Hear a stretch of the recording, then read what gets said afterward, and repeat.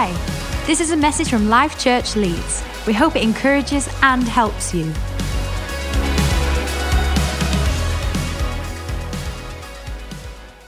Well, we're going to get into the Word of God today, and we're going to turn to Matthew chapter 5, okay? Matthew chapter 5 is where we are going.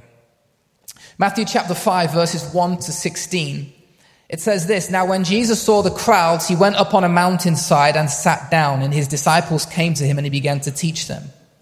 Jesus said, 'Blessed are the poor in spirit, for theirs is the kingdom of heaven. Blessed are those who mourn, for they will be comforted. Blessed are the meek, for they will inherit the earth. Blessed are those who hunger and thirst for righteousness, for they will be filled. Blessed are the merciful, for they will be shown mercy. Blessed are the pure in heart, for they will see God. Blessed are the peacemakers, for they will be called children of God. Blessed are those who are persecuted because of righteousness, for theirs is the kingdom of God. Blessed are you when people insult you, persecute you, and falsely say all kinds of evil against you because of me. Rejoice and be glad, because great is your reward in heaven. For in the same way they persecuted the prophets who were also before you. You are the salt of the earth, but if the salt loses its saltiness, how can it be made salty again? It is no longer good for anything except to be thrown out and trampled underfoot. For you are the light of the world. A town built on a hill cannot be hidden. Neither do people light a lamp and put it under a bowl. Instead, they put it on its stand, and it gives light to everyone in the house. In the same way, let your light shine before others, that they may see your good deeds and glorify your Father in heaven.'" And then just a couple of more scriptures, which is in the same chapter, Matthew chapter 5, but in verses 43 to 48. It's going to come on here. It says, "You have heard that it was said, 'You shall love your neighbor and hate your enemy.'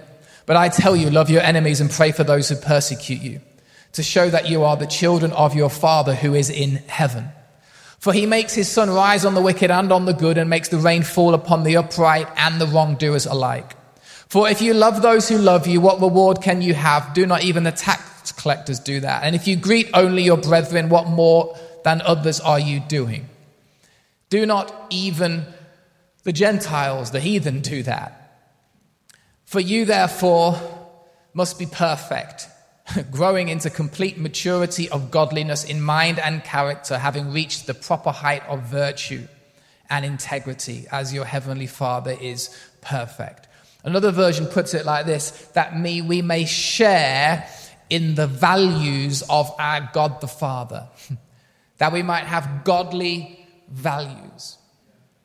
And so I want to open this passage of scripture up today, and man alive, I feel inspired by Ed. And yeah, thank you, Ed, for preempting this, because I'm not sure that my message is going to be as dynamic or as energy-filled today, but you've had your boost from him. But I do want to take you through this passage today. I've played football for many years. I have played football, and I have also coached football, and I've been a manager for a football team.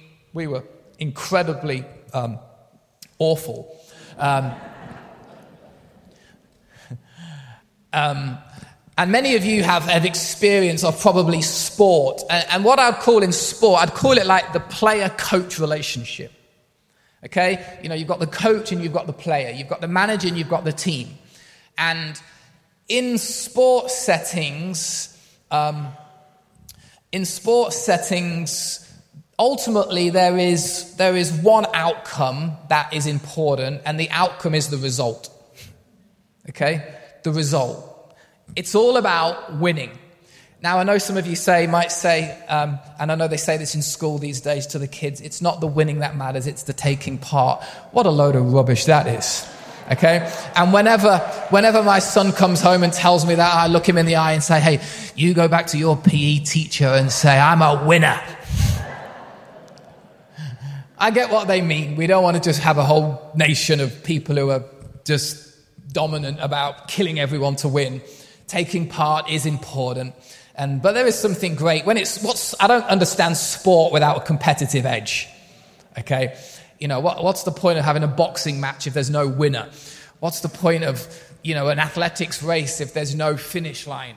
Okay? And so winning matters. The vision of the team, how many of you agree, is to win. And how we win doesn't really matter. just win. Jay had a game on Friday night against a team. Jay's in quite a good team. He's in one of the best teams in West Yorkshire for his age range. He's in football, and he was playing, and on Friday night they had a game, and they won, which is good. But there was this lad, and this lad just took him out, like fouled him. But at that age, it's called self-referee. There's no referee. It's almost like you self-ref the game unless one of the coaches from the team says blows and goes, hold on, and so it was going on. So nothing really happened. And I'm on the sidelines going, he's 8. So I went, Jay! And he didn't really hear me. Anyway, after the game, we're driving home, and he goes, I could hear you shouting. What were you shouting? And I was basically saying, get him back. That's what I was trying to say to him. He's just taking you down. Take him down. Knock him down. Don't let him do that, because Jay is so polite and so kind, and you could see he was annoyed at him. But I'm like, on the end of the opportunity, when the ball's there, you get the ball, but you also get the man, okay? Sorry, Abs. It's called football. Some of you might disagree with me, and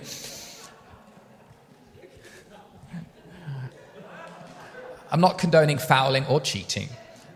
It's called competitive sport. You know what I mean. But the result is to win. And sometimes you'll hear a phrase, and the phrase will be, especially in football, well, sometimes it's good just to win ugly. Have you heard that? Which is normally referring to a team who, doesn't have any possession, doesn't make many chances, is all over the place, but they get a 1-0 smash and grab win, it's called, and they end up winning the game. Doesn't matter how you win, just win ugly. That's in sport, but maybe in business or maybe in your office, especially if you're in quite a high achievement environment, where you have an office team talk and the manager comes in or the supervisor comes in, and you have your quarterly results for the business, and they are put up on the board, and there will be celebration because the success is in reaching the target. And if we reach the target, we're going to get commission, and we're going to get a bonus. And so it doesn't really matter how we reach the target. The vision is, let's win. The vision is, let's maximize the target. Let's do what we have to do. And if we have to defeat the opposition, so be it. Okay? If we have to destroy the other business that's doing the same thing that we do, so be it. Why? Because we want to reach the target. Why? Because normally the target equals money, profit, dividends, bonuses, and that becomes almost like the aim. Here we find Jesus as the manager, the coach, the supervisor, the boss, however you want to call it, giving his own team talk. And think of Jesus in a dressing room with the players, and he's there, and this is Jesus, the first time really he's given a proper team talk, because this message, the Sermon on the Mount, is a famous message, and it's an influential message, and it's really the first, almost like the first team talk that he will give. And the Bible says that, I love what it says, when Jesus saw the crowds, he went on a mountainside and didn't request a lectern and didn't request an LED screen, but the Bible says he just sat down. He just sat down and spoke with the people. It's a beautiful picture of Jesus just sat down with his disciples. Now, Jesus, like I'm saying, is at the beginning of his ministry. And Jesus has 3 years. He knows he's 30 years old, and he's going to go to the cross at, 33? Okay? And so he really knows he has 3 years to really make this impact in his life. Now, if that's me, if I'm Jesus, I'm thinking, I got 3 years. I'm lining up the metrics. Okay? I need to line up the metrics with the disciples. We're going to win this game.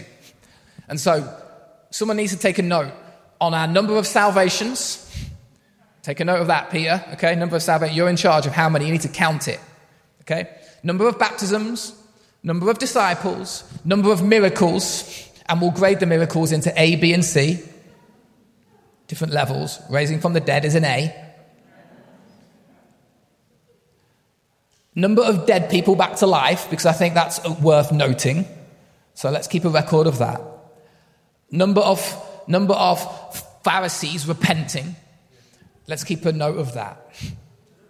It's almost like Jesus is there like Jose Mourinho with his team saying, all right, guys, this is the plan. We've got 3 years and we're going to win this and we're going to do this and we're going to become the most successful team the world has ever seen. Are you in? Come on, hand in. Whoa! Disciples. Almost like with their SMART goals. Let's be specific. Let's be measurable. Let's achieve. Are they achievable? May they be realistic and let they be time-based. Is that all right? Specific, measurable. I remember something from A-levels. And so Jesus, you could almost imagine Jesus is there, and yet it's almost like Jesus in those 3 years would be vision, vision, vision. This is what we're going to do, this is what we're going to do, and this is what we're going to see, and this is what we're going to build, and this is what we're going to achieve, and this is what's going to happen, and vision, vision, vision, vision. The problem when you're only led by vision or by results or by output is that you have high achievement, but sometimes at the expense of the why. Sometimes at the expense of the purpose. Sometimes at the expense of the experience or the encounter. And I think what Jesus is saying in this passage is saying, despite the incredible mission ahead of him, despite the incredible mission and vision ahead of the disciples and this team, I think what Jesus is saying through the Sermon on the Mount, particularly with these Beatitudes, but then everything else he goes on to write in Matthew 5, he goes on to speak in Matthew 5 and 6. I think this is really what he's saying, and this is the crux of my message, and if you don't go home with anything, hopefully you go home with this, that the values of life go before the vision of your life. Okay? The values of life precede the visions of life. Because I think we can lead, and I'm speaking for me personally, and maybe you resonate with this, but I can either lead a vision-led life or I can lead a value-led life. Now, to live with vision is good. The Bible talks about vision is important because vision enables us to see where we want to go. So it's good to have a plan, and it's good to have a dream, and it's good to have a desire, and it's good to have a vision, which is really what? A picture of ultimately where you want to go to in your life. And so that is good. I'm sure some of you have like a life map ahead of you. By certain ages, you want to do this, and then I want to buy a house, and I'd love to have this job, and I'd love to be living there, and then, and that is all good. Nothing wrong with that. But I think we can either lead a vision-led life or we can lead a value-led life. And let me just do it quickly here. Dan Oliphant, can you just hop up here quickly? Sorry, I'm not going to embarrass you or anything. Hop up here. And Stu, can you just help me out? And you stand on this side. And Dan, if you hold the end of that cable, and Stu, if you can hold the end of that cable. And Dan, if I give you that, okay, just show that to everyone. And Stu, if you hold that, you can show that to everyone. Here we have vision, okay, and here we have values. I know it's not typed up on a big box because I wrote on a piece of paper 5 minutes before the service. We have vision and we have values. In my experience, what happens sometimes when you're led by vision, we walk this way because vision is leading us, and ultimately values end up having to follow wherever you go. Your values ultimately become like a servant to the vision. And because I need to do that, and because I want to get there, and because I want to achieve this, I'm going to have to surrender some of my values. I'm going to have to sacrifice some of my values because you need to know I've got a dream and I've got a plan, and I will get there. And so if that means, like smashing the opposition in the local business coffee shop, because we have a coffee shop, and we're gonna, I don't know, do something so that they lose the business because I need my business to succeed, your values basically submit to your vision. And I never see that work well. And I think what Jesus is speaking about in Matthew 5 through the Sermon on the Mount is a different way of living. And I think Jesus is saying, allow your values to lead your life. And as your values lead your life, guess what? Your vision can then follow. And it's not to say you give up on your vision. It's not to say you sacrifice your vision. But I think what Jesus is saying is your values set the foundation for where you want to go. So say you're a coffee shop. Your value of your coffee shop is we're going to be integrous as a coffee shop. And we're going to be kind to other coffee shops. Okay? That is a value. Now, the vision of that means you might not expand as quickly as you wanted to expand. The profit might not be as vast as you wanted the profits to be. But in the long run, let me tell you, this will be a much healthier place to be in than it would be if vision begins to lead and you're dragging your values through every single place. And I think what Jesus is saying and what I'm learning as a leader and as a man and as a father and as a husband and whatever other things I am, a football coach and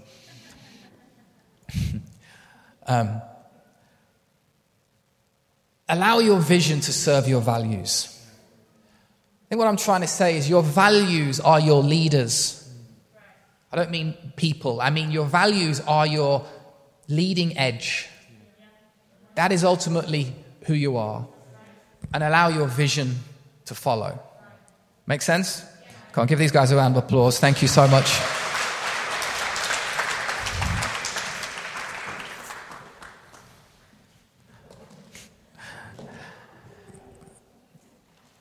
Values, what are they? They are principles, they are standards of what is important and what is a priority.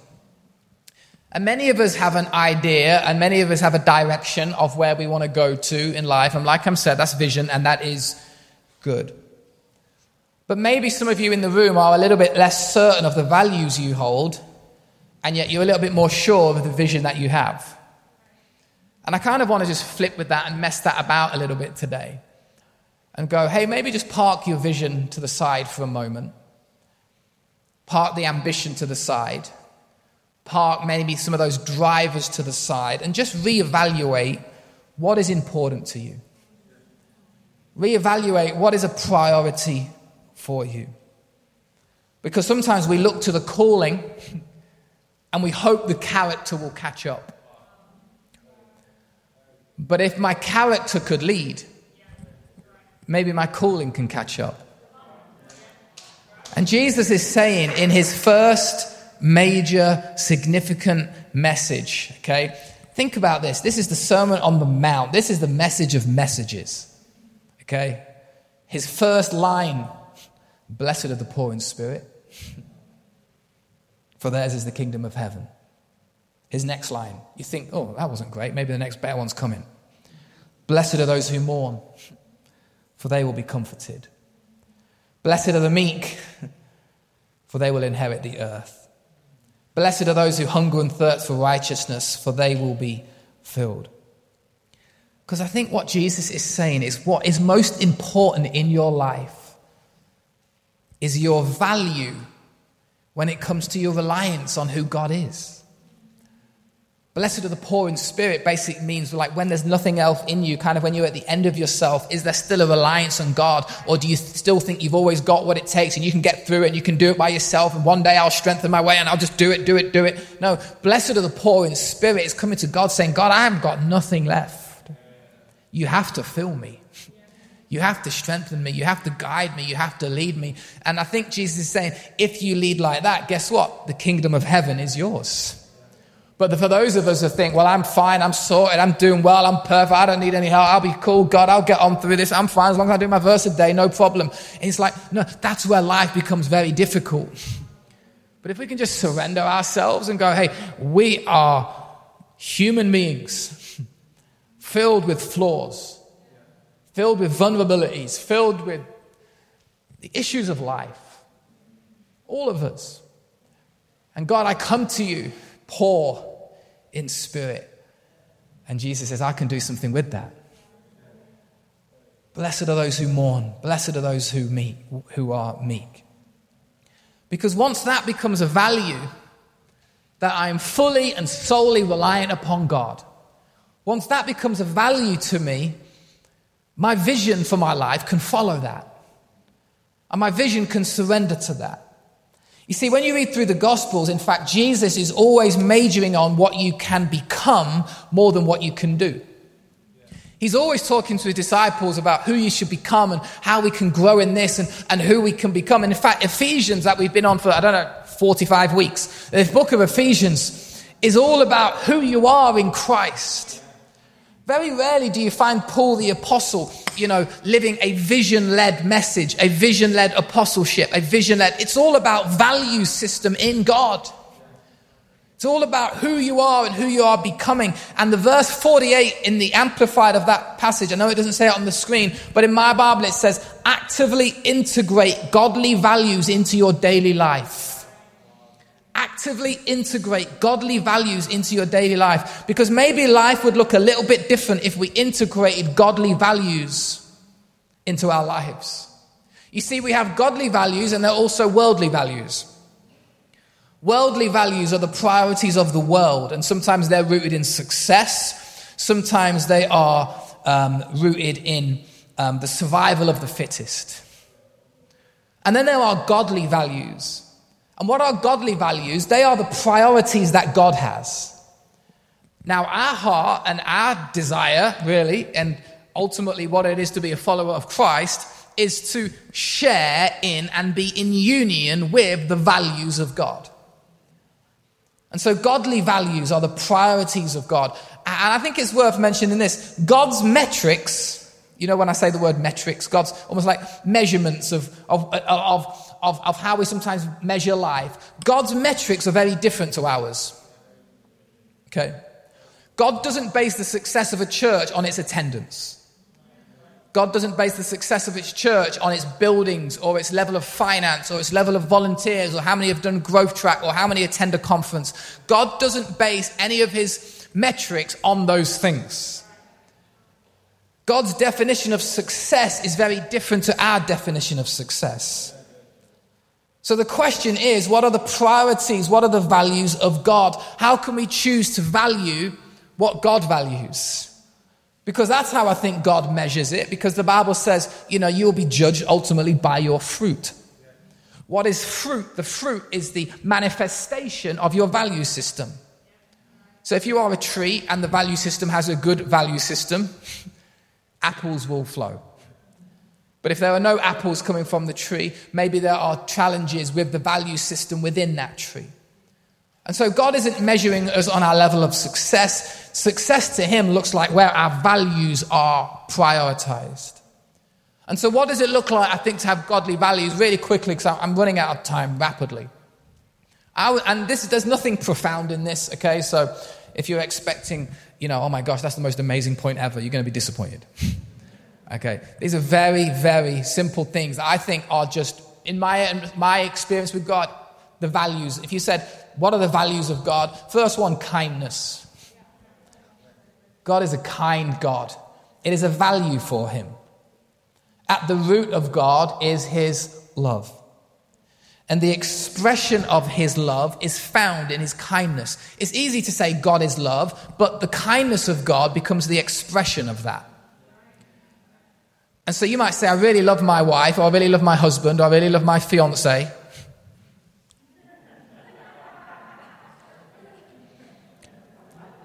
But the reason you love your fiancé is because of the kindness that they express to you. The reason my kids know I love them is because I express kindness to them. So don't say you love something if you cannot be kind to that person. Because you cannot separate love and kindness. And sometimes we text, you love ya. Well, then show kindness back. Because love is kind. It even says that. 1 Corinthians 13. So you choose to be kind. You don't default kindness. You don't just wake up and go, oh man, I've just walked and just been kind automatically. I don't know, when I wake up, I'm sometimes not kind. I have to choose kindness. And God chooses to be kind to you. It is a choice that he makes. It is a value of God. Second value, I think, is in God is humility. He's the God, he's the Lord of all creation. He's the is what God is. Awesome.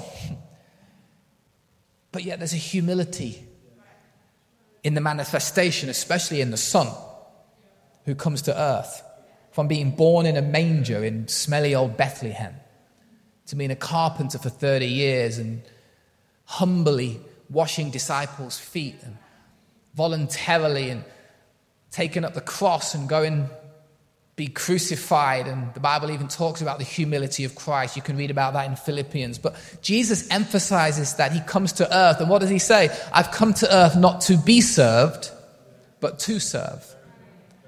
And Jesus says, the Bible says, Jesus will only say what the Father tells him to say, and he'll only do what the Father tells him to do. And so what Jesus is saying is, I'm speaking out a value of our family. And the value of my Father is to be humble. So therefore model that. Even Jesus just sat down, being on their own level.